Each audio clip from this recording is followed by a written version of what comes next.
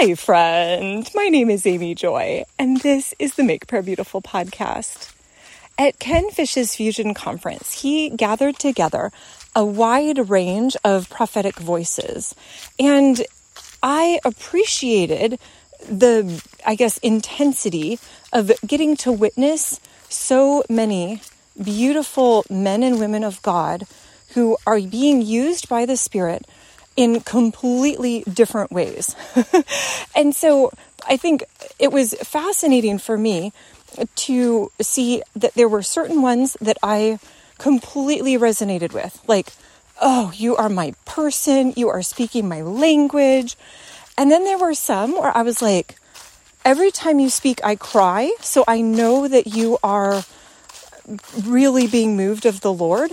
But maybe like interpersonally, we wouldn't be best friends. I don't know if that makes sense. I hope that's not a rude thing to say.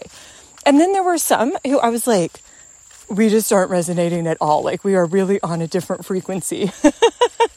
And what the beautiful thing is, that's actually okay. And I appreciated one of the speakers said that they'd never met two prophets who were alike.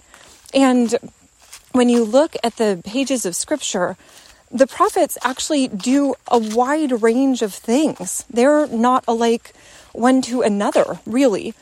And then the gift of saying, like, don't prophesy like the other prophets. Like, you actually have to be true to who you are. And so I just wanted to maybe give a brief overview of some of the different people and the styles that they carried. And so Bobby Conner was one of the first speakers. He's 81, and he's like the fiery evangelist who's spoken 5 times a week for the last 54 years. And I'm like, oh my goodness, Lord, if I could have that much energy and that clear of thought while I'm 81, thank you. I would be very happy about that. And so it was completely all over the place, where at one point he's quoting the scripture, and then he's telling a testimony about a time that Jesus showed up in power. And then he's telling about when he was in college and wrestled a bear and the bear won. And so truly, I got to the end of it and I was like, that was the most potpourri of a conversation or a talk that maybe I've ever experienced. And yet, as one of the other speakers said later, you guys should go back and re-listen to that numerous times, because Bobby Conner was dropping diamonds for you, but they were, they're kind of like hidden. And so that was one.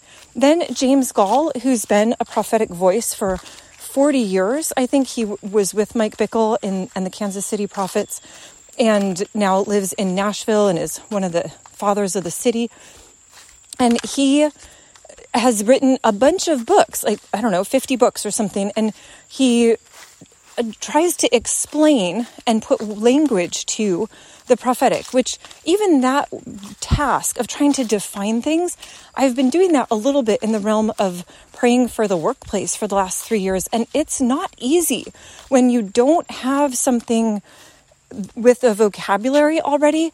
Trying to come up with the vocabulary is challenging, so even for him, like, I wrote a book called The Feeler because I didn't see this anywhere else where somebody would talk about what it feels like to be prophetic in that realm of feeling. So that was good to hear. And then there was the world's foremost or evangelical professor on miracles. And, I got to talk to him briefly.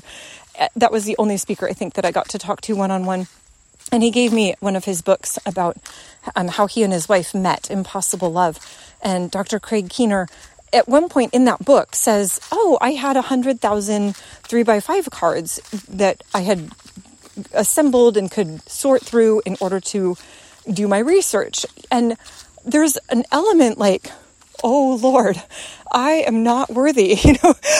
I don't have 100,000 equivalent note cards. That's incredible. The level of diligence that he was able to bring to the academic world. he also said in his book that he would speak in tongues. The first time he did, he was an atheist. And then 2 days later, he was like, Lord, my heart is just overwhelmed with love for you. I can't speak it enough in English. I need a different language. So he knew nothing about speaking in tongues. This was completely, he was an atheist 2 days before. And so the Lord blessed him with the gift of speaking in tongues. And as he started speaking in tongues, he was analyzing it linguistically. I've never heard of that. Oh my word.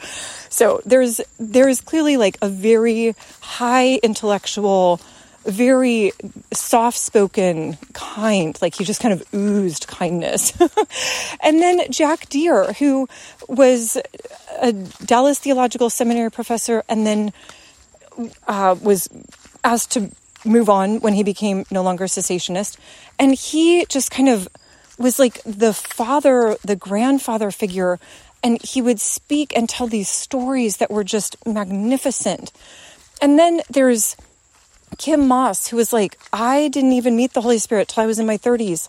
And the way that I would prophesy was I would just get a scripture for somebody, but I didn't see anybody else doing that. And so I always kind of felt like, I don't really think I'm prophetic. I think I'm just kind of saying the scripture, but that also is prophetic. And then Stacy Campbell, who had been a Baptist and a firm cessationist until the Holy Spirit fell.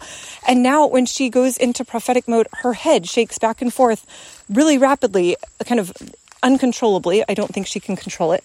And it's like, well, that is just not normal, right? Like most people don't walk around with their head shaking periodically when they're under the move of the Spirit. And so there's all of these things that kind of offend the mind, right? It's like, oh, that's just challenging. And then Putty Putnam, who's a PhD theoretical physicist, and he's like, okay, I just want to figure out how this works. And so everything that he said was very kind of logical. He was always on his time, like to the minute, and it was always very like beautifully laid out, very logically structured. You could follow it along and it's like, okay, there it is. It has this beautiful bow tie to it. And then Bob Hazlitt, who was like, I'm just going to tell you it or give you some instructions about how to prophesy. Like, here's some stories that I've seen. And then we get to see what the Lord is doing and then speak it forth. This is what we see in the creation story, that God would say things and he would see things. Like, this is part of what we do as well. And so he was also just practical with some stories sprinkled in. And then there was Emma Stark, who's, she probably has like the equivalent of a hipster mohawk. And so kind of like cool punk sort of feel. And for her, she's like, I take the people I'm training and we go to the witch festivals because they actually do recognize what's happening in the spirit. And so we know that if you go there, you can't just BS your way through it. Like, you actually have to be tapped into the Holy Spirit in order to be able to have any kind of credence with the people who are currently on the wrong side. And so this is like how she does things. It's like super hard hitting and really intense. And so it's like, wow, Lord, there's this tremendous range from the super scattered nonlinear to the super analytical linear. And then you have people who are like, I'm just all over the place. Lord gives me prophetic utterances.